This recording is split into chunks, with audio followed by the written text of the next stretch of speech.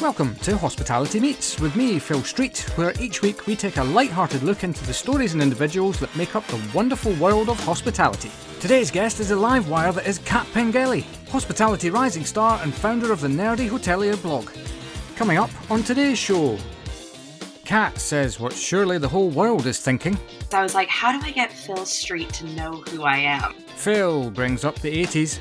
Were you working as a waitress in a cocktail bar? And Kat makes her play for the most random line of the series so far. And at night, you can't really tell what's antlers and what's grass. All that and so much more as we chat through Kat's story and journey to date. Kat is a natural storyteller and recounts numerous moments with passion and fun.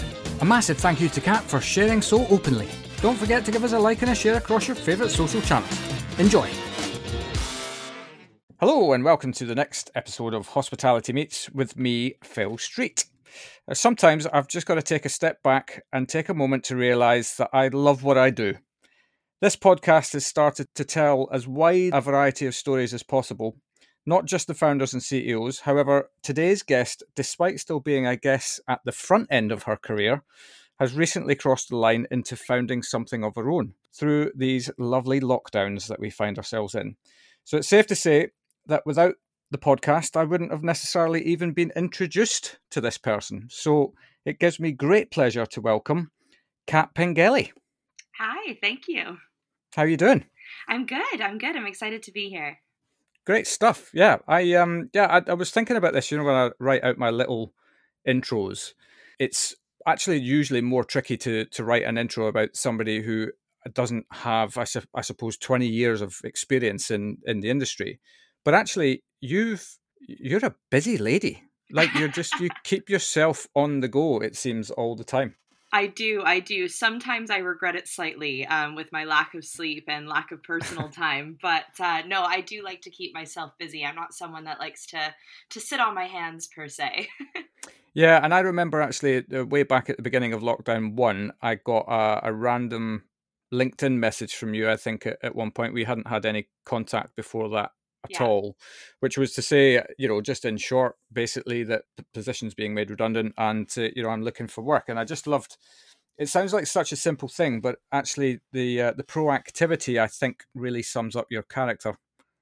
Yeah, I do remember that actually. You know, you were on my list of hospitality recruiters that I needed to make sure I connected with. And that's actually how I found your podcast originally, was I was like, how do I get Phil Street to know who I am? Yeah. So, you know, after we connected on LinkedIn, I creeped you a little bit, I guess, for better words. And I found your podcast and you were just a couple episodes in at that point. I think you were about 2 or 3 episodes in. And I started listening to your podcast and I was like, you know, as a recruiter, he seems pretty great. But this podcast also is really amazing. And I may be going a bit too far into the conversation, but, you know, when I started listening to the podcast, I actually saw it as an opportunity as well. I said, you know, not only can I get to know Phil this way, I can get to know all these amazing hospitality people that he's talking to and do the exact same thing and reach out to them on LinkedIn and just say, hey, I want to get to know you. I want to know more about you. So yeah, your podcast has been very cool. Bless you. Yeah. Well, and then you met me in real life and it was just all a big disappointment. It was really. And that's why during our charity events in December, I named you as my hero of the year because you were really that boring. God bless. Do you know what the most frustrating thing about that is that we did that thing and then I don't think it even got aired, so nobody else knows. But yeah, I'm gonna throw Chris and Kieran under the bus on that one. I think they didn't release that one video that we did. No, I think there's some technical issues, wasn't there, on sound, etc., which happens. But anyway, yeah, I think that's actually one of the things that I love about the podcast, and this is not about me blowing the trumpet of the podcast by any stretch of the imagination, is that I really, really did want to tell as wide a variety of stories as possible, and not just make it about the heavy hitters and things like that, because there's a whole industry underneath that. And that's the thing that I've loved about doing this, is this, you speak to all these different people, and I'm one of these people that can generally get on with most people. But people who are listening to this, I think, you connect with somebody or you don't, right? I mean, in terms of their message and in terms of what they stand for and all of these sorts of things. And you then on the back of that kind of reached out to people that you had heard and just thought, yeah, I kind of like your message. I don't know why I want to connect with you or what we're going to do, but I know that I do want to be connected to you. Yes, exactly how I felt. And, I was taking that opportunity, during my redundancy back in July, that I just wanted to know more people, especially, I've only been in London 3 years. It was about just under 2.5 years when all this COVID nonsense started. But I realized, back in Vancouver, Canada, where I'm from, I had been a part of a lot of networking communities and really went out and met a lot of people and got to know the industry. And I hadn't really had the opportunity to do that since I came to London. So, your podcast was a really good way for me to start meeting the UK hospitality industry. Yeah. And that's kind of where I decided to go with it and listen to people's stories. I tell, I'm a bit behind, I will say, Phil, I'm a bit behind on all your episodes. Oh, right. Stop the conversation. I Get know, off. I'm so sorry. But the reason is because, my boyfriend was giving me a bit of a hard time about it. He's like, just listen to them. And I was like, but the issue is that I want to listen to them and genuinely pay attention and remember these stories and connect with these people and talk to them about their experiences. And I feel it really difficult to do that while I'm working or, while I'm cooking dinner or while I'm, reading a book, because I genuinely want to learn this information. I want to listen. And so I find it very difficult to find an hour of my day where I'm literally doing absolutely nothing. Yeah, well, they talked about the fact that the most popular times that people listen to podcasts are on walks or commuting, and obviously not a huge amount of us are commuting at the moment. So yes. That takes a massive swathe of your day where you would, it's dead time, isn't it? Really, commuting, and that's the moment that you use these opportunities to listen to something that teaches you something, or put your head in a book or whatever. Yeah. And it's not, with the best will in the world, I wouldn't listen to a podcast just before I'm going to bed. You're trying to close your mind down, not liven it up. Yes. So I totally get it. I'm not going to beat you up. Oh, good. I was a little bit worried to tell you that I was behind, but especially you were on the path to being number one fan. You do know that, right? I am still number one fan, though. I'm just a bit behind on listening. I'm number one excited about your podcast. Cool. Anyway, that's probably way more than enough about me in this podcast. So let's go, before we get into how you've kind of transformed yourself in this period, let's go all the way back to the beginning. How did you get into hospitality in the first place? Yeah, amazing. It feels like it's been a long ride, but as I said, after listening to your podcast, some of these people have amazing, amazing stories, and mine's a little bit shorter than most. But like many people, my story started off in high school or senior school or whatever you call it here in the UK. At about 16 years old, I was not keen on learning anything that I was being forced to learn in school. I was really not interested, and I struggled a lot to convince myself to go to classes, to do my homework, because I just didn't genuinely find it interesting. But the one thing I did find really interesting was my cooking classes. I loved to cook, and I loved to create things with my hands and feel true enjoyment after creating something absolutely delicious that I could stuff my face with afterwards. And the school I was going to actually had a culinary program that was partnered with a local culinary college. So I was actually able to go into this program, kind of like a trade school that you guys hear. I believe you call it a college. And I was able to actually work, it was kind of like the school cafeteria, but we did way more than that. And we also did like contract catering and all that. And I really got to, get my whites on and get my hands dirty in a professional kitchen, which was really exciting. So after graduating school, just barely, I might add, I went on and started working in a restaurant in Vancouver called Cactus Club. For any of my friends or family that live in Vancouver, Cactus Club obviously is a really big chain now. It's moving across Canada, but at the time they were just based in Vancouver with multiple locations. And it's a place that I had actually grown up eating at. So I was really excited to start working there. And I started working on the line. So, started off in the dish pit like most do, moved my way up to the, app station, salad station, and about a year or so in, I was calling the line. So on the side of the kitchen that I was in charge of, I was calling the tickets, and getting all the food organized, which I absolutely loved. That rush of having a whiteout, all the tickets up on your screen with even more printing out that you can't even deal with. I loved that rush. Yeah, and you organizing everyone. Oh, yes. For those that know me, I'm a real organizing fiend. Yes. So organizing them and getting everything done, in a timely manner was exactly right up my alley, even if I didn't realize it at the time. But I loved cooking. I really loved it. But for those that also know me, I'm a very talkative person. And one of the issues that I found in the kitchen is that I wanted to talk to people. I wanted to be able to, follow the food out and ask people how the food was and check in with everybody and kind of have that customer service aspect of it, Right, yeah. that I missed working in the kitchen. So I took a part-time job while working in the kitchen as a waitress. And that's when I was really like, oh, no, this is what I love. I still got to have the food aspect of it. But I was talking to people. I was running around. I could be my usual energetic self. And that's what people liked. Yeah. So, and being liked is always a good thing. Yeah. The big question is, and here comes an 80s joke. Were you working as a waitress in a cocktail bar? I was not.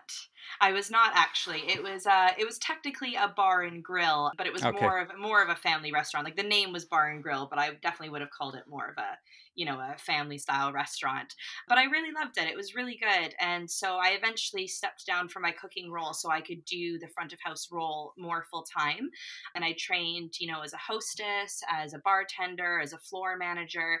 And it was really interesting having, my culinary knowledge and my front of house knowledge, because it really kind of bridged that gap between, waitress and line cook that a lot of people find difficulty with, so it worked out in ways that I could have a great idea of when my food was going to be coming out. But then it also backfired a little bit when I knew that a chicken breast only took 6.5 minutes to cook and I could go fight the kitchen because my food was taking too long. So, it had its ups and downs, but it was a really, really good time. So I decided to go to college for hospitality management at that point. Due to my love of high school, my grades were not enough to get into university, but there was a community college that focused on hospitality that luckily for me had much more lenient requirements to get in. And I never realized how much I could love going to school when you're going to school to learn something that you're really passionate about, something that really And there gets we you are. excited. Yeah, exactly. That's the ticket right there, right? That is the key. Yeah. And I kind of relate to you. I did enough to get by at school because, to be frank, none of the subjects really entertained me. Yeah. And then went to uni and I studied leisure and recreation management, and I kind of got on a lot better with the management and the practice of management, etc., more than sitting in maths learning trigonometry.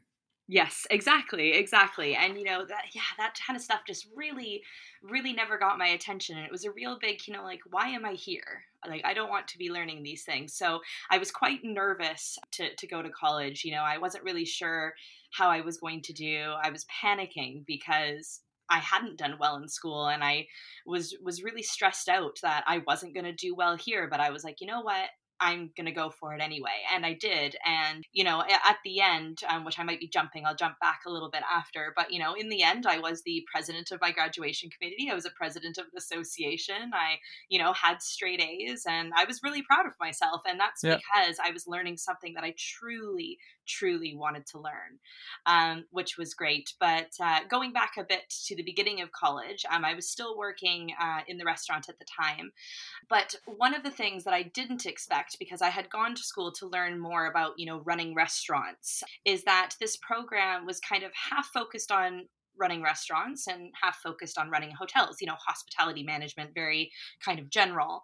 And I started weirdly falling in love with quirky things about hotels that I just really didn't expect. I had really no interest in hotels at the time, and there must have been, I don't really remember when it was, but there must have been a moment where my switch just flipped, and I was like, I am going to work in hotels for the rest of my life.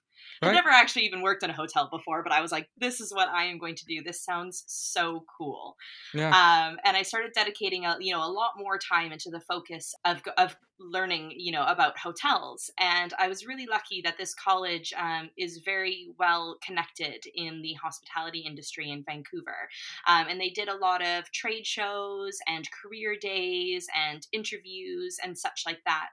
And there was one lady that I met, Jennifer, who worked at the Sutton Place Hotel, which this is my favorite joke for people in Europe. The Sutton Place Hotel is a historic 5-star hotel in Vancouver. Okay. And by historic, I mean it was built in 1986. Wow, that's ancient. Ancient. Yeah. But for Vancouver, that is actually quite ancient. We don't really have a lot of buildings that were built that long ago. Coming to Europe, Oh, I that's understand nuts. that my house is currently older than that. Right. Yeah. So that's really fun. But I really loved it. It had a very European feel, lots of marble, very elegant, very Victorian English is kind of how I saw it. And after talking, Apart from its age. apart from its age, exactly. Yeah. And after talking to this HR manager, I was like, you know what? That's the hotel that I'm going to work in. And I did everything possible to work at that hotel. I really studied up on it. And I found out that same lady, the Jennifer lady, was going to be doing interviews with our school.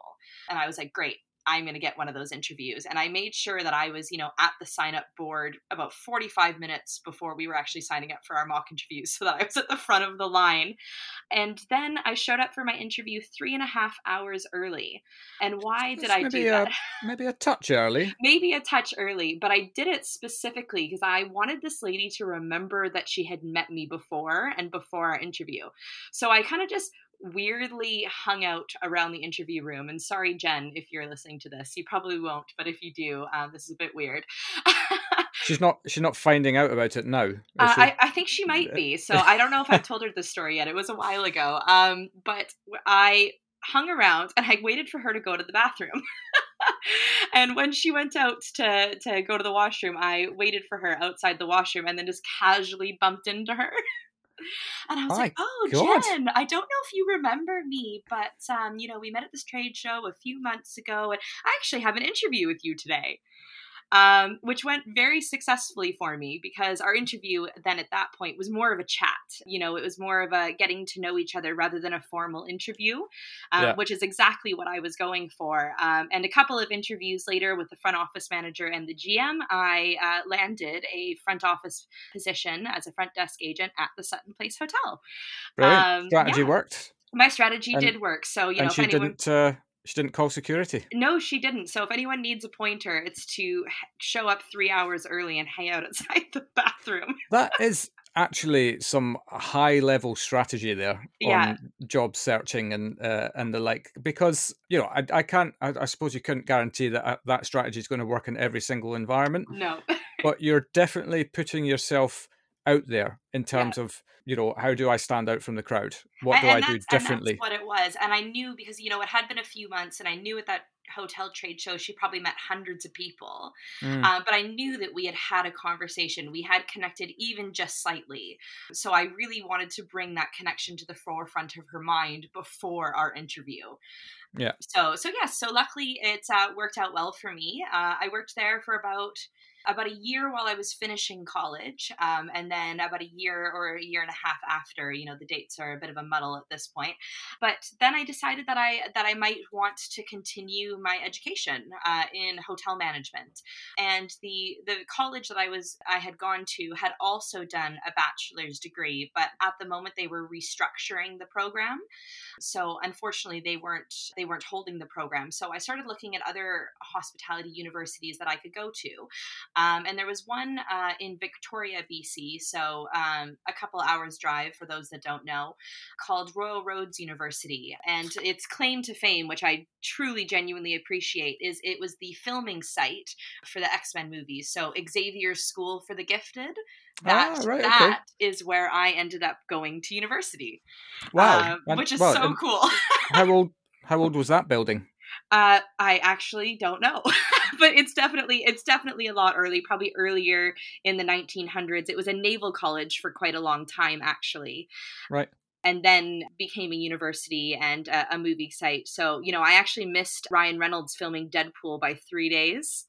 Gutted. Absolutely gutted. Absolutely. But we were all really excited about that. And after Deadpool came out, we ran around, I say ran around like we were 5, but we were in our 20s, reenacting all the Deadpool scenes around the university. But yeah, it was as you do, exactly. Yeah. But it was a really, really cool program. It was a 2-year bachelor's degree as a condensed program. So I completed my 2 years in 9 months, which was a whirlwind, to say the least. It was interesting because, you think that having 10 courses a semester and having project after paper after presentation over and over again, I feel like I don't remember the first semester at all. But the amount of information that I actually retained from that first semester was amazing. It was mind-blowing. Right. I could remember so much, but the whole month was such a blur, or the whole couple of months was a blur. But the information I retained was so valuable.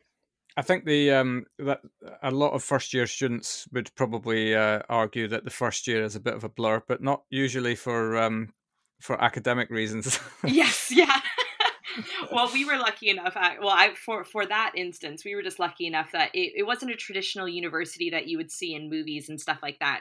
They didn't actually have any accommodation on site. So right. Stuff like frat parties and that type of thing weren't really a thing. There was only a cafe on site, like a place that you could grab lunch and a cup of coffee. But they did well at, sending us all home at the end. So that, the parties weren't as crazy as they could have been. And honestly, there was really no time for parties, if I'm completely honest. It was Sounds one of the, it was just one of those things where, you'd be writing a paper and you'd finally finish at midnight. And then you would say, okay, great. Now I can start preparing for my 9 a.m. presentation tomorrow. And then after that presentation, I can prepare for my presentation at 3 because you haven't even gotten there yet. Crikey. Yeah. But it was an amazing learning experience, and it was a really, really interesting hotel, and all the professors were, GMs or directors in the industry in the local area. So it was, a very well-connected program. We did a lot of hands-on projects around site visits and actually going and experiencing the properties and working at the properties and doing events at the properties. So it was an amazing experience. And they were also really well-connected in the sense that a lot of Canadian hotels would actually look to this school to find people that would be good for their management development programs. So I had applied for the Fairmont Hotels and Resorts. I had applied for their leadership development program, now being owned by Accor. It's called the Aspire program, for those that may be more familiar with that. Right. And I was lucky enough that I got the job out of university, which was great. So I spent about a week at home in Vancouver, and then I moved up to the Rocky Mountains. For those that have never been to the Rocky Mountains, they are beautiful. It was my first time heading that way, and wow, what an experience to live in a place that, is filled with bears and deer, way bigger than you've ever seen a deer before, and moose and lakes and mountains and rivers and about 9 months of snow. Yeah. Negative 60-degree weather in the winter. It was an experience, to say the least. I worked there for about 1.5 years doing their leadership development program, specifically in food and beverage, because that's where most of my experience was. So I did 6 months getting up at 3 a.m. to manage the breakfast shift. And then I did 6 months running the lounge and bar. And then I did my final 6 months in meetings and events. So banquet banqueting is what it was called, but doing the, running the events from the operations side of it. So it was a really cool experience. And, especially those breakfast shifts, getting up at 3 a.m. was awful, but getting off at noon was fantastic. Yeah. Like you have a quick 1 hour nap, and then you would go run off to go hike or to go swim in the lake or to, do anything that you do in this completely outdoor area of the world. And so it was truly amazing. And especially in the summer, I will say the winters were brutal. The sun didn't rise till 10 a.m. and set at 3 p.m. and it was freezing. So the winters weren't super cool, but I got to do things that you would never have really experienced. No, wait, they were super cool. Oh yeah, sorry. They were extremely cool. Yeah. In the ways that I got to do stuff that I would have never experienced, like dog sledding and like ice climbing up frozen waterfalls and exploring river caves because they are all frozen over. The stuff that you see out of a Canadian postcard that you don't actually know if is truly real. Yeah. Those types of things I really enjoyed doing. And then the summer, the sun was rising at 4 a.m. and setting at midnight. And it was amazing. You could go for a hike at 7 p.m. and coming down the mountain and it's still sunny, so it obviously wasn't the warmest, but it was very cool. It was a very cool place to live for that point in my life. I guess you guys must have been on the same sort of trajectory as Norway in terms of how much sun it gets in winter and summer. Yeah, I was thinking, I was actually just looking at that the other day. And yes, it is very similar to kind of a little bit, not super north in Norway, but kind of middle to lower half. Yeah. But yeah, it was interesting. That was kind of the closest that I had ever been to the idea of like, in Alaska that they have sun all day at certain points in the year. And I didn't necessarily think it was fake, but when you don't see it, so you don't necessarily believe it. Yeah. And that was the first time that I was like, oh yes, this is how the sun works. Yeah. I as you know, I used to work on cruise ships, and we used to occasionally in the summer go up to the Norwegian fjords and cruise down the fjords, which is just amazing. That if you've never done fantastic. it. It's absolutely beautiful, and probably the only time of year that you can go there and get such beauty during the day. But we were doing an overnight one night at the end of a fjord, and I used to work in the galley across dinner sittings, so I would probably finish work on average about 10 o'clock at night, and my boss just came to me at the end of the shift and said, you got any plans for the overnight? And I said, nope. He said, do you want to go climb that hill with me, and we'll take a bottle of vodka and just go and look at the world from up there? And I went, let's do it. That sounds amazing. And it was one of those, it was a tough climb. It was summer, so there was still some snow on the peaks, as it were. We got up there and we stuck the vodka in the snow to keep it cool, and then we just sat and chewed the fat, looking at this spectacular set in front of us of looking down at this tiny little cruise ship, and we had a couple of shots of vodka, and it was just a lovely thing to do. That sounds amazing. I would love to do that one day. I don't even like vodka. I was going to say, I don't like vodka either, but I'll take the vodka. Yeah, absolutely. But anyway, I digress. Little. That's my cold story. I love that. I would love, Norway's big on my list. Hiking in Norway is really big on my list, especially after living in the Rockies. So yeah. But yeah, so it was a really amazing experience, and working at a resort like that. There was just so many things that you experience that you would have never really experienced in a different place. For example, like orientation, we had one day on, standard hotel orientation. And then we had one day on wildlife safety, because you have to know what to do when you when you come face to face with a grizzly bear, or you come face to face with a wolf or an elk, which are, oddly, believe it or not, enough, the most dangerous out of the ones that I just listed. They just go nuts, right? As in terms of they get frantic and they're very territorial. Right. Oh, really? Yeah. Whereas a bear, if a bear hears you coming, they don't really want anything to do with you. So they'll kind of wander off if they hear you coming. Where an elk will be like, well, I'm standing here and I'm going to keep standing here. And when you approach me, I'm going to make sure you're aware that I'm standing here. So they're much more, they're much more dangerous than you'd think. And especially the bull elk, the males, those horns can impale a car. So you don't necessarily want to be on the wrong side of those. And I have been very close to the wrong side of those a few times. Right. Well, the staff accommodation was kind of off in the forest a bit, and you took a walk through like a path of grass, and it wasn't necessarily the tallest grass, but it was tall enough. And there was a few times where I'd be, walking back after a few drinks in the bar to the staff accommodation, and at night you can't really tell what's antlers and what's grass. So there would be some bull elk sitting on the edge of the path, and it's the Rockies. So the other thing too is it's a UNESCO World Heritage Site and a dark sky reserve. So we actually can't have lots of lights on the property unless it's like attached to the building. So not only was it pitch black because it's Jasper, it also didn't have any lights really on the path. They were few and far between. So there was quite a few times where I noticed I was standing beside a bull elk when I was standing beside a bull elk. Crikey. And you're just like, all right, well, I'm going to take off my heels because they are potential weapons if necessary. And I'm going to back up very, very slowly. But luckily I didn't have any very dangerous encounters. I have heard of a few very dangerous encounters of people while I've been on property, but luckily none that I had seen or experienced. So I got out of Jasper unscathed, I can say, which is great. A few cuts and bruises from some hikes, but you've also now given me one of the most random lines that I've ever heard on the Love podcast, it. Which is, at night, you can't tell what's grass or antlers. Yes, I love that. Yeah. So thanks for that. You're welcome. Yeah. I am here to please. But yeah, so, I think it was about 4 or 5 months before my contract was up, and I was trying to decide what I wanted to do. And at this time, it had been about 2 years, almost 2 years since I had lived in Vancouver. And that's actually where I had left my boyfriend and my cat.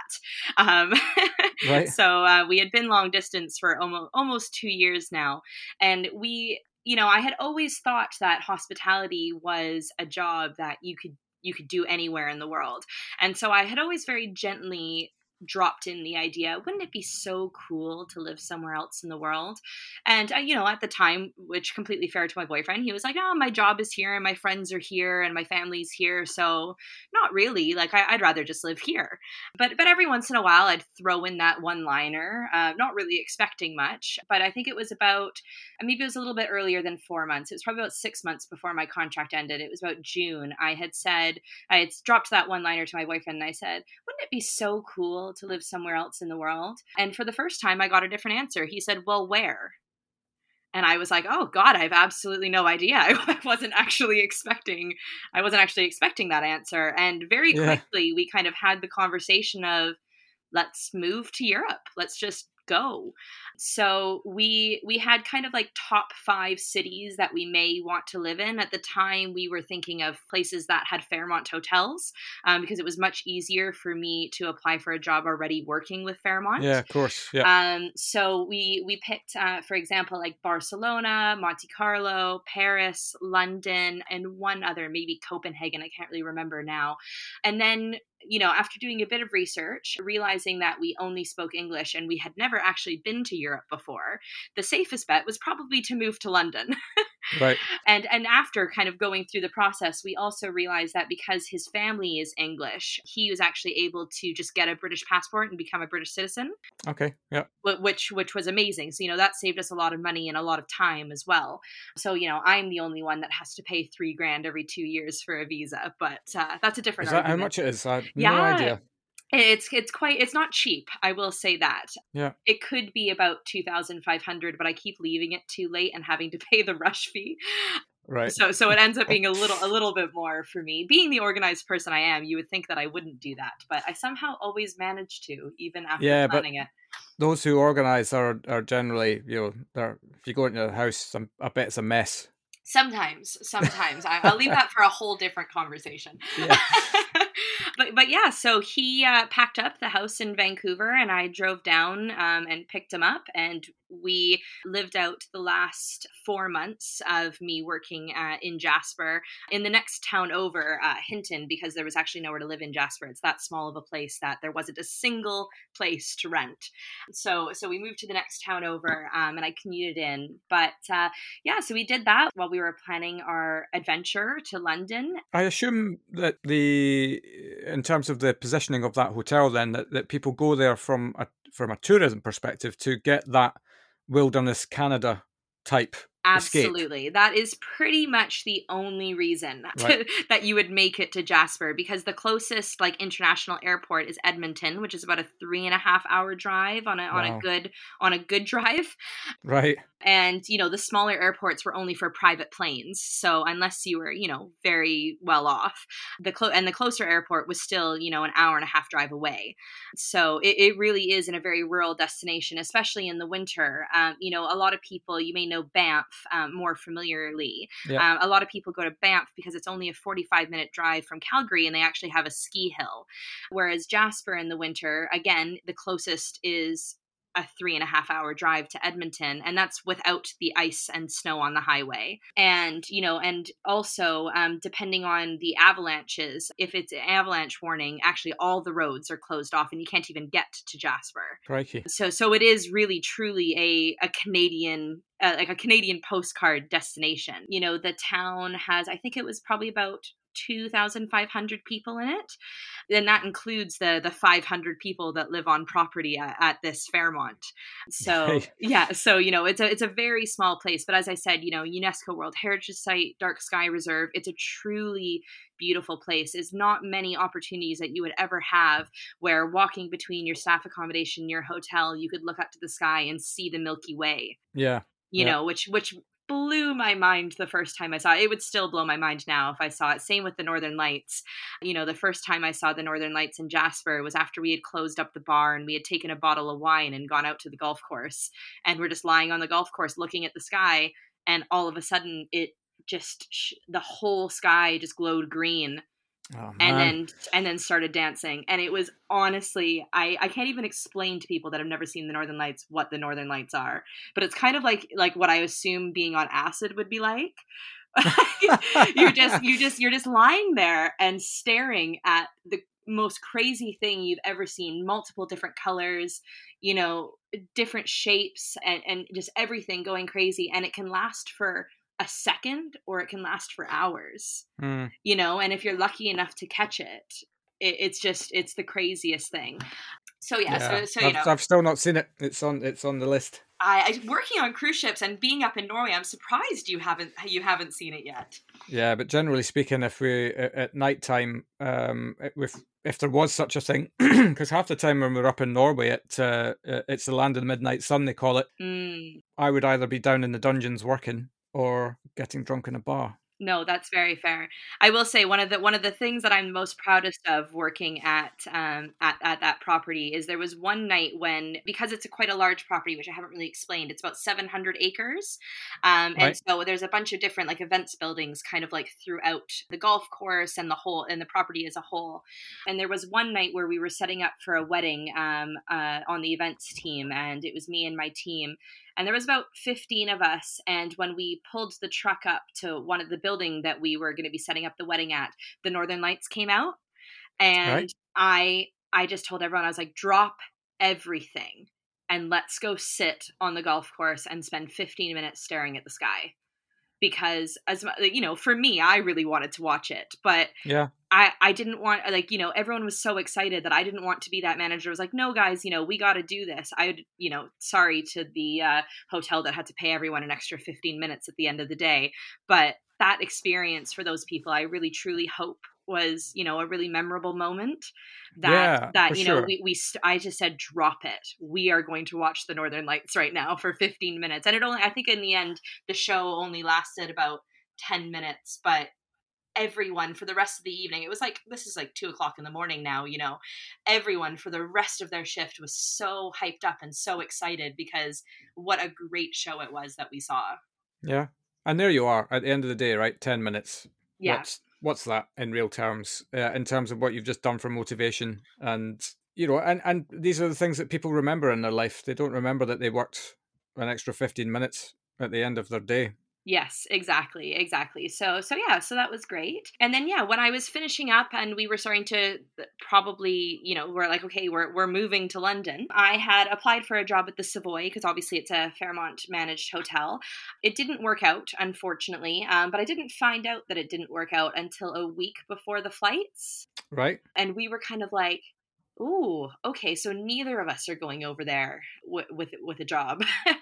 And we kind of had to make that split decision where it was, well, we've sold 90% of our things. We've bought plane tickets. We've spent almost 5,000 Canadian dollars vaccinating and microchipping the cat and buying her the most expensive flight I've ever heard of to England.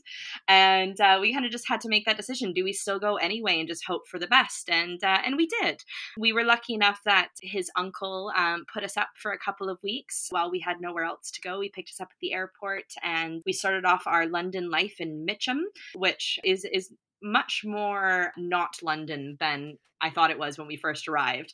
I was going to say, it's not really London. It's not. I thought we were in London, but I was like, ooh, okay, this is interesting. London's not as like vibrant and like cool as I thought it was. No offense to Mitcham in any way, but at that point we were trying very hard to save any pocket money we had or anything like that. So while looking for flats and jobs, we didn't even go into London for the first 2 weeks. We didn't explore. We didn't go look around or anything because we didn't even want to spend the $2.50 on the tube, because we were like, we might need that $2.50.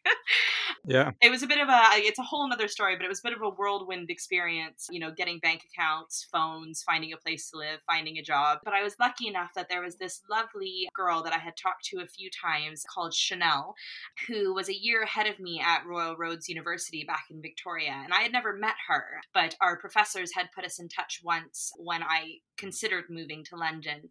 And, she gave me some tips and some pointers and, questions about the visa and all that. And so I had reached out to her and I just said, hey, don't have a job. I'm looking, would love to meet you for a coffee so I can meet you face to face and say thanks for all your help. And so we met face to face and we kind of talked a little bit. I will say she's now one of my absolute best friends of my whole life, which is amazing.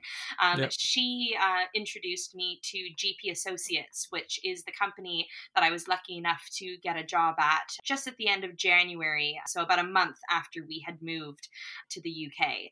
And I had always wanted to get into sales. GP Associates is a sales company for luxury 5-star hotels in the UK and around the world. Okay. And I had always wanted to get into sales, especially working in events at the Fairmont property in Jasper. It was one of those things where, you're on your 15th hour of your shift, you're running around, you're calling food, you're cleaning up messes, and the sales team would just be, having a glass of wine with the clients, eating the dinner. And I know that's not the whole job, but I was like, man, I want that job. I'm dirty. I'm wet in some kind of dishwater. I'm 15 hours in. I'm exhausted. I'm a mess. And the sales team's just, oh, so lovely, so classy. Let's just have a glass of wine with the clients. And I was like, one day I'm going to do that job. So I was very lucky that I was able to get a job at GP Associates without any sales experience. But I started off as a coordinator, so doing the admin, getting the appointments in the diary for the team, planning and hosting events and all that kind of stuff, which was really amazing. The experience with the properties that GP Associates looks after was phenomenal. My first real time out of London was to go visit Danesfield House in Marlow, which is quite an older property, a grade 2 listed building, but yeah, 1986, I think, wasn't it? 1986, yes, as a matter of fact. No, actually, yeah. If you'd like to know the real date, it's 1901. Right. was when that property was built. There's actually 3 properties on that site, but the one that's still standing was built in 1901. But when I first came up that drive, it's a beautiful, white country house style hotel. But to my colleague Amy at the time, I was like, Amy, you've taken me to a castle. I was like, this is the coolest thing I've ever seen. And she's like, this is a pretty standard country house hotel. No, that's just a house. yeah. But you know, for a Canadian, I was like, this is the coolest thing I've ever seen. You've taken me to a castle. And to this day, Danesfield House is still, you know, one of my favorite hotels to think about and to talk about, because it truly is a really beautiful, you know, historic property. It has a lot of history with the RAF and stuff like that as well. So, yeah, you know, it's a really gorgeous property. So, but yeah, so I did the sales coordinator role for about a year and a few months. And then I was lucky enough to be promoted to a sales executive and actually started looking after Danesfield House, which is why I'm so excited and so passionate about it. And yeah, I did that for about a year, and February 2020 rolled around, and there was talks that, you know, there may be an opportunity for me to move up to sales manager in a few months if you know, if I hit my targets. And I'm sure you can see where this is going, as March 2020 rolled around and we all got put on furlough. And then June 2020 rolled around, and unfortunately, due to the climate of the world, and no hard feelings to GP Associates at all, I got made redundant from my position, unfortunately. Yeah. But you know, I look back at it now, as you said, I'm a very busy bee. I look back at it now that my redundancy truly was an opportunity to learn different things, to do different things, and to gain experience in areas that I just never would have even considered before my redundancy. Yeah. So going into that a little bit, you know, being the incredibly organized person that I am, I had about 2 weeks notice that I was going to be made redundant. And I was just asked that I didn't announce my redundancy on LinkedIn or to anybody until that date, so that GP Associates had time to tell our hotels personally about it before they found out through other means. Yeah. And so, you know, I call it putting my university brain on. I went back to Royal Roads and I said, okay, what is my to-do list then? And, you know, before July 1st, which was the date I was allowed to announce my redundancy, in a Word document, I had rewritten my entire LinkedIn profile. I had a list. I had gone through every single one of my connections and grouped them into different lists of what I wanted to tell them and what I wanted to ask them for. You know, I had all of those messages already drafted up. Right. And I had a list of things that I wanted to do. One of them being your podcast. I wanted to start listening to that. I wanted to, you know, put some feelers out for different things that I could learn about. Being that hotels were a very kind of iffy, you know, especially in June 2020, no one really knew how long this was going to last. Yeah, for sure. So my MD at GP Associates has suggested, well, you know, rather than focusing your efforts on hotels, maybe focus your efforts more as an events, on the event side, because I had done a lot of events for GP Associates.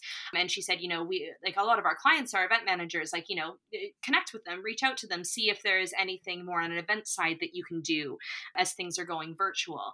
So one of my friends who I had reached out to, she had said, oh, actually, there's a company that I'm doing some collaboration with, and they're doing a virtual conference in a couple of weeks. And the deal is, because it's a non-for-profit conference, they will train you on how to do online event production and facilitation via Zoom for free. In return, you give them, you know, 2 days of your time to help produce and facilitate this conference. Right. And, you know, and she was like, I know you don't get paid for it, blah, blah, blah. And I was like, you know what? It sounds like you're giving me free training and then free hands-on experience. You know, like a much more positive mindset, because a lot of people were like, oh, but then I don't get paid. And it's like, well, you're getting free hands-on experience to say that you've actually done this at a conference, you know? Yeah. So I did that, which was amazing. And I kind of went in it with 110%, like I do most things. Not to toot my own horn, but I am weirdly OCD and organized. I hadn't picked that up about you at all. No, not at all. No. But I appreciate that you hadn't picked that up about me. Yes.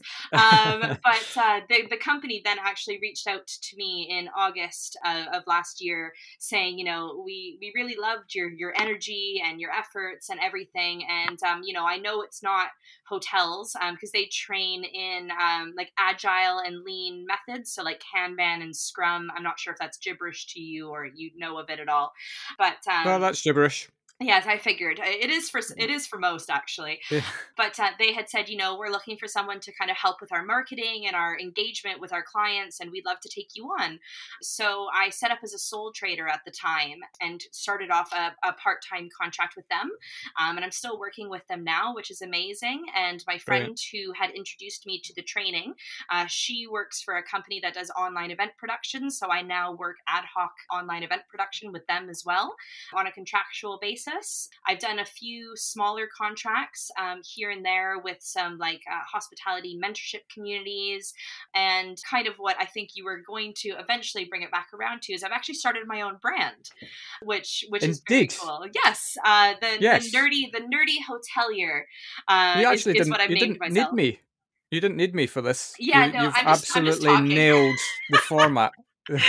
Yeah, see, I'm for those that know me, know that I like to talk, and it's really hard to get me to stop. So a podcast is exactly the right type of place for What have I me. done? What have I done? Yes, I'm sorry to everyone listening. No, My apologies. But yeah, so I started the Nerdy Hotelier, which is a blog based around, what gets me nerdy and passionate about hotels. And it was actually a suggestion from, I'm going to name drop her here, Jill Harvey, who started something called the Redundancy Support Roadmap, which is a program designed to help people in hospitality and events through their redundancy. Everything from, accepting the redundancy, the emotional side of it, to what you can be doing to get yourself out of it.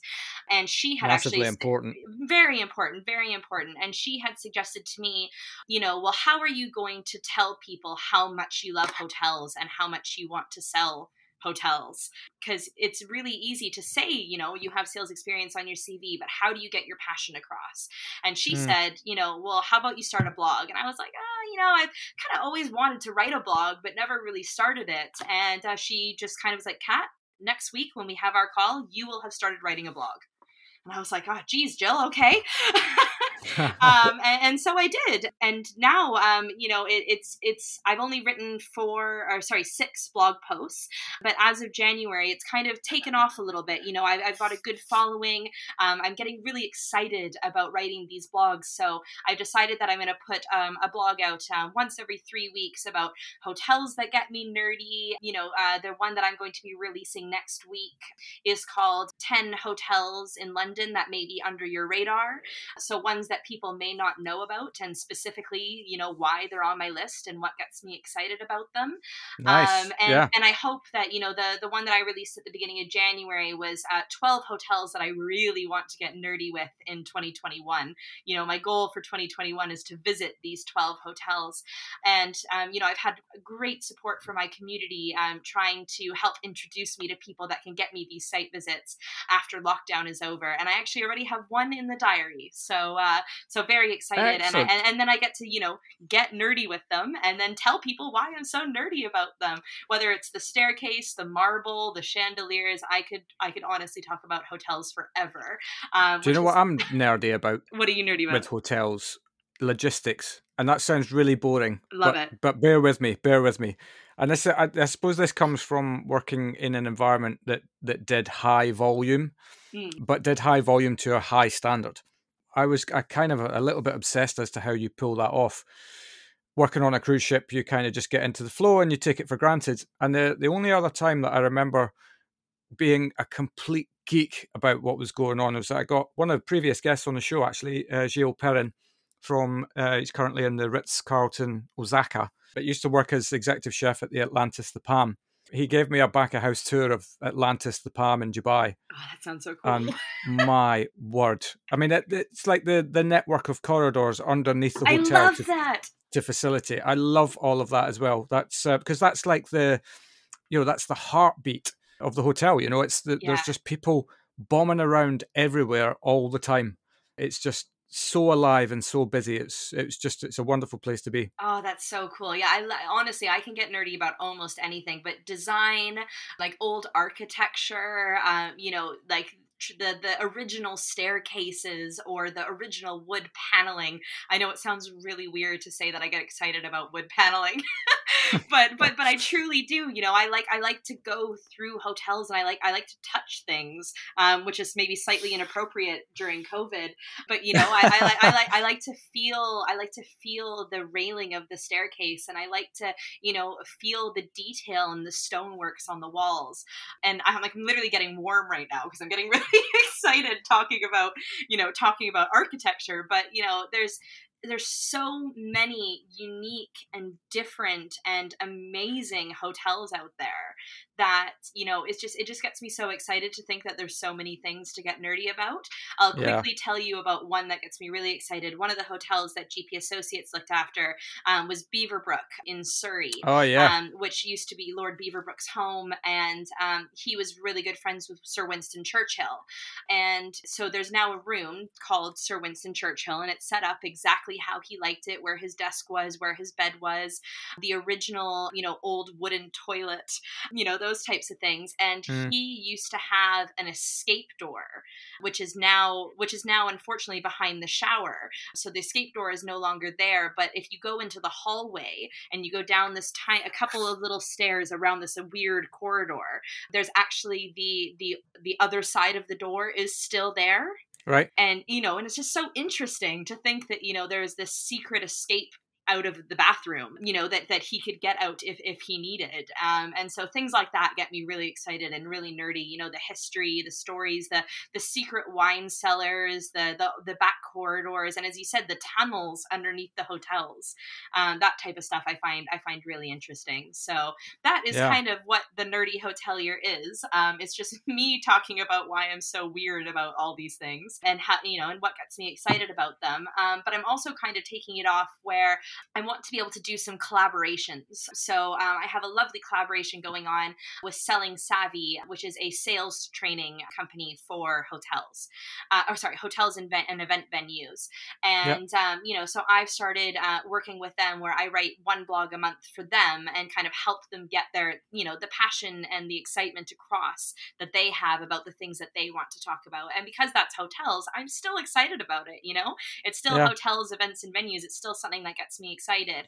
So I've kind of expanded it slightly into that, where if I can help people write content that hopefully people are going to want to read when they send to their clients, I'd love to be able to assist with that. So I'm doing that as well, but I'm wearing many hats at the moment. Yeah, but do you know what? I think that's awesome because we still don't really know where we're at with all of this that's going on in the world. Yeah. We've got no firm dates on anything at the moment.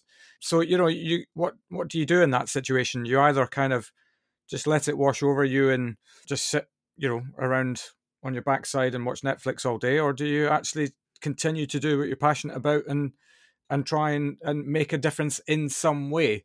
Yeah. And what you're doing is raising your own profile, and certainly all the work that we did together last year with the XP guys. I think it's just a question of time before somebody really latches on to how what an absolute asset you are to a business. And but in the meantime, you're also building something for yourself. And I think I would imagine that whatever happens over the next sort of year, if you secure employment in inverted commas or whatever, meaningfully again going forward, then you'll probably continue to do this anyway, right? Because you're a hotel nerd. Yes, exactly. And that is, I would love, after this all kind of settles down, to get back into hotels, because that is what I want to do. I want to be a hotelier. I want to work in hotels, and I would love to be able to go back into sales, because that's where I'm able to get excited and shout out my passion about why I'm excited to work at this or these properties if I'm representing more than one. So I do hope. I've been keeping a gentle eye out, for some of the brands that I would be really keen to work with, just to see, if anything's going on, because I do have employment at the moment, but it is a step out of hospitality a little bit, other than my blog.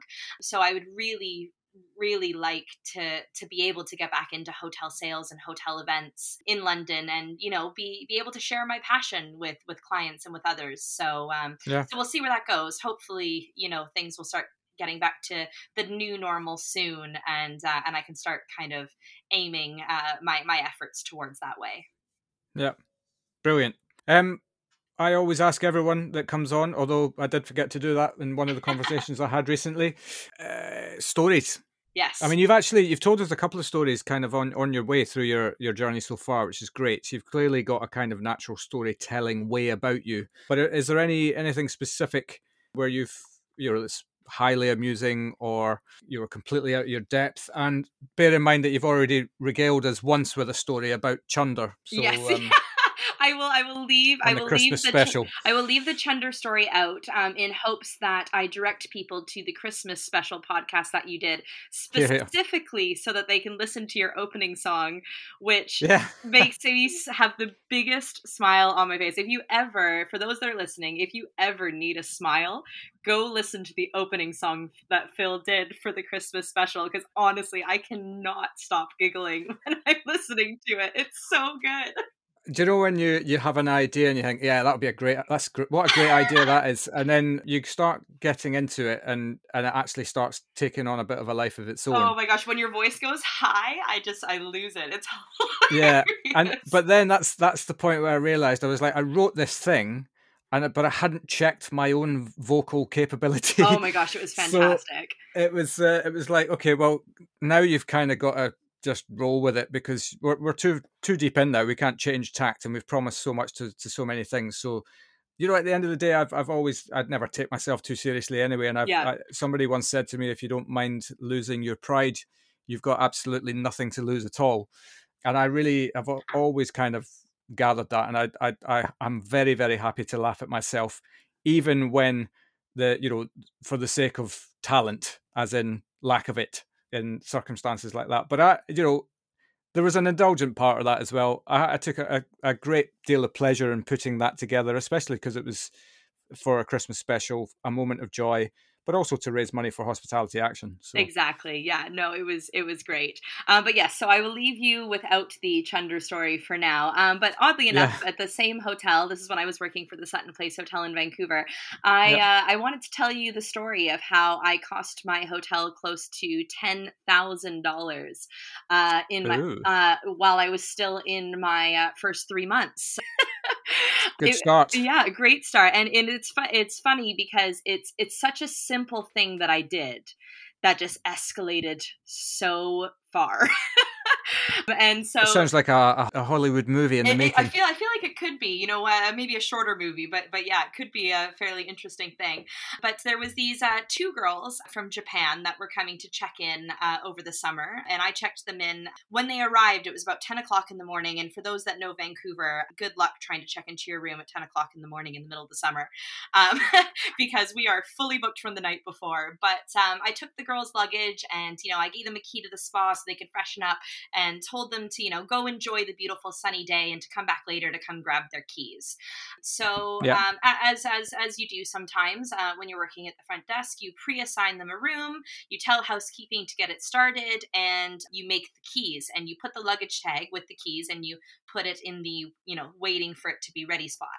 And I left it there, and they came back later, and when they came back, the room wasn't clean yet. And I was like, oh shoot, but not to worry, we have lots of other rooms that are randomly clean now, so I'll just quickly switch the keys for a different room. And that's what I did, and I put the luggage ticket in the bellman spot, and the bellman came, and he picked it up, and he took the luggage to the room, and that was that. I would say about 4 or 5 hours later, these 2 Japanese girls come back down, and they say, oh, our luggage hasn't made it to the room yet. And I was like, oh, that's odd. Let me look into that. And long story short, because I had written the original room number that I had pre-assigned them to on the luggage ticket and forgot to change it, the bellman had taken the luggage to the wrong room. No problem. Okay. We'll just go get the luggage. Go to get the luggage, and the luggage isn't there. And, we have security footage of the bellman in the hallway going into that room with luggage and coming out with luggage. But then we also have security footage a couple hours later of people going into the room with room keys that work, picking up their bags, more bags than the bellman had gone in with, and left. The longest story short is that the reason why the room wasn't clean per se, even though it looked clean to the bellman when he went to go drop off the bags, is that it was a late checkout for a wedding. And so the room had a late checkout, but the housekeeping had freshened it up. So when the bellman went to go drop the bags, he just, dropped them by the door and went out because the room looked clean. Little did he know that there was actually other luggage around the corner. And the wedding party had sent 2 of the gentlemen to go to everyone's rooms and collect all the luggage. Because the gentlemen that went into this room, it wasn't their luggage, they just assumed all of it was the luggage for these people. And picked it up, packed it into their truck, and drove off. And, oh my God. And unfortunately... my neck is going red. Oh yeah. Unfortunately, the girls had left their passports, their credit cards, their everything, their IDs, their everything in their bag when they had gone out for a walk. They now had, dinner plans that they were now late for. They had no ID, no money, no nothing, and we have no idea where their bags are. They're also flying to Hawaii in less than 24 hours. This was a stop between Japan and Hawaii. Right. But of course, they don't have their passports or anything. So how are they supposed to fly to Hawaii? We eventually located the bags through a phone number that we had on one of the wedding's accounts. They had gone to Kelowna, which was about a 4-hour drive away to continue the wedding festivities. But we didn't get a hold of them for about 2 or 3 days. So not only did the hotel obviously have to foot the bill of the hotel stay at our property, feed them in our, 5-star restaurant, buy them new clothes, get them pocket money, try and get them emergency passports with the Japanese embassy, change their flights, pay for their hotel rooms in Hawaii that they were missing. It was about 3 days of these girls being trapped in this hotel because they couldn't really go anywhere or do anything. They didn't have anything. So, and so in the end, that day that I went home, I called my mom, who had also worked in hotel for quite a few years. And I called my mom and I told her the situation. I was like, what do you think is going to happen to me? And she just said very gently, she said, oh, sweetheart, you're going to be fired. And I was like, yep, that's exactly what I expected was going to happen. That was the hunch I had. But, that was the hunch I had. And I had a couple of days off. And when I went back in, they had sorted out this problem. The girls were on their way to Hawaii because their bags had been couriered from this other city back to the hotel in Vancouver. So the girls were now on their way, but we've now paid for their whole stay in Vancouver, their whole stay in Hawaii, their flights, their everything. And I sat down with my front office manager and I was like, so should I pack up or what's going on here? And they were actually incredibly nice about it. And they just said, the mistake that you made has been made so many times. Many times. Right. Just writing the wrong room number on a ticket. For the bellman. It's a very simple and unfortunately common mistake that bags go to the wrong room. And he just said, you're just really unfortunate that things escalated in the craziest way they could have gone. Yeah. And that is why we are not firing you, but we're definitely writing you up. And I was like, oh my gosh. I was like, I've never been so lucky. I'll take that. That's fine. I was like, man, write me up. That's totally okay. Suspend me for a few days. I can't even imagine how much money I just cost the hotel as, as working there for less than 3 months time. And I think that was another reason as well as, he had said, well, we should have been checking on you still, you're still new. So, it's a simple mistake and, just absolutely don't do it again. And I will tell you, for the next 2 years, I never wrote a room number on a ticket until I was ready to send that luggage to that room. Yeah, but there you are, right? I mean, mistakes are inevitable. Yeah. And there's no way in the world that you did that on purpose. So there has to be, I suppose, a little bit of leniency. But it's part and parcel. It's one of the ways that you learn the best, right? As you say, you'll never make that mistake ever again. I'm gonna have nightmares about it until I'm old. I'll never forget. Yeah, bless you. Yeah, jeez, I think we've all been there though. Yeah, I've definitely had moments. I got a written warning when I was on ships for losing, I think it was £15,000. Oh my gosh. I was responsible for the crew office float. and in there at any one time was up to £150,000. So we were, because we used to pay the crew in cash, and then they used to remit their money home to their families and things like that. And I remember balancing after we'd just done a crew payday, and £15,000 was gone. I was like, where is this money? You recount, you double check, get somebody else to check, and 15 grand was gone. And I thought, I actually didn't think I was going to get sacked. I did feel like, that's definitely merits a written warning for sure. And they went through the process, and it was one of the most lovely written warnings I think anybody could ever have. Basically them saying, look, we know that this is an error somewhere. It will come out, but until it comes out, we have to give you a written warning. And and to be honest, I'm really sorry that we have to do that. And then lo and behold, 6 months later, it came out in paperwork in the head office, and that got back to the ship, and I got called back into the chief purser's office, which was the hotel manager, basically general manager, and he took my written warning and tore it up in front of my face. Oh, love that. Yeah, and I just thought, I didn't make a mistake because I wanted to make a mistake, but also, you live and learn about, okay, so now this is an awful lot of responsibility you've been given. Make sure you're being responsible with it. Yeah. Yeah. Everybody, one of the greatest moments in the podcast for me is when I had Eugenio Perry on from the Dorchester Collection. He's their chief culture officer. Yeah. Effectively head of HR for the whole group globally. And I always wanted to ask him a question about, have you ever had a written warning? And he went, yeah, I've been sacked. I was like, yes, there we are. They're on the route to being as close to perfect as you can. You have to make a huge number of mistakes on the way. So what a cracking little story. Yeah, love that. Great stuff. Well, what would you say to somebody who was considering a career in hospitality? Oh, that's a great question. I would definitely say absolutely go for it. If you want to work in hospitality, if you want to work in hotels, restaurants, bars, whatever it is, go for it. There tends to be a bit of a stigma around the fact that jobs in hospitality are only for those, in between careers while you're at uni, people that don't have big goals for a real job. And there was air quotes around real job. But the hospitality industry is electric. It's wild. It's fun, just like people think it is, but it's also full of some really passionate people about, making a difference for others. It's caring, professional, and there are some amazing opportunities, in London and worldwide that you can get from working in hospitality. So I absolutely say go for it.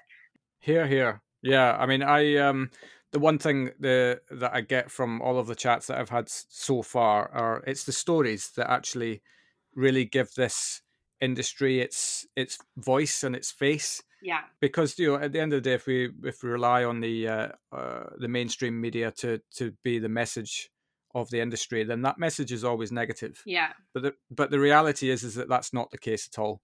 And so, what better way to hear it than to hear it from the actual stories of the people that work in the industry, and then you figure out whether you connect with that or not. But I guarantee you have an awful lot of fun in this industry, whilst forging yourself a very, very serious career. Yeah, absolutely. There we are. That's today's lecture from your Uncle Phil. Love it. Yeah. Great stuff. So if people want to learn more about your blog or just get in touch with you, what's the best way for them to do that? Definitely best way is to find me on LinkedIn. It's the best place to get in touch, whether you're looking for my blog, my email, or just to say hi. Everything is there. It's my blog's in my feature section. I will say being new to all this, I haven't mastered the SEO settings of my blog. So if you Google it, you don't actually find it, which is a bit unfortunate. But so if anyone wants to help me out with that, feel free to reach out. Yeah. Actually, I could do with that on the podcast as well, to be honest. Exactly. But I do know SEO, from what I've read, SEO settings take up to 6 months, and I've only really just started dealing with it as of January, so that does make sense. But yes, find me on LinkedIn. I will make a point in saying my name on LinkedIn is Katrina Pengelly rather than Kat Pengelly, but if you search Kat Pengelly, I'm sure you'll find me. I have discovered that not many other people have my name, which is very, very helpful for when people are looking for me. Ah, very good. It can be your stage name as well then. Yes, exactly. Yeah. Well, not many people have the name Phil Street, that's for sure. Yeah, no, I like it. I like your name, Phil. It's very you, I would say. Is it really? Yeah, well, I think so. I'd love to take credit, but I had absolutely nothing to do with it. Yeah. Excellent. Well, look, thank you very much for sharing your story today. I've absolutely loved this, and it was everything that I hoped it would be. Good. I'm happy to hear that. And I wish you well with your blog and the next phase of your career, whatever that may hold. Great. Thank you so much, Phil. Really appreciate it, and loved coming on to your podcast. As I said, I've been listening since, episode 2, and I know you just released episode 57 yesterday. So very proud of where you've come as well. Yeah, check you out. You are a fan. I know everything. Nice one. Take care. Thanks. You too. Speak to you soon. Bye-bye. And there we have it. A cracking story from Kat so far, demonstrating that you really have to grab the bull by the horns in your own career, and that don't let a little thing like a global crisis get in your way. Bravo, Kat. Don't forget, we'll be back at 8 PM next Wednesday with more stories from hospitality, but until then, thanks for listening, and we'll see you next week.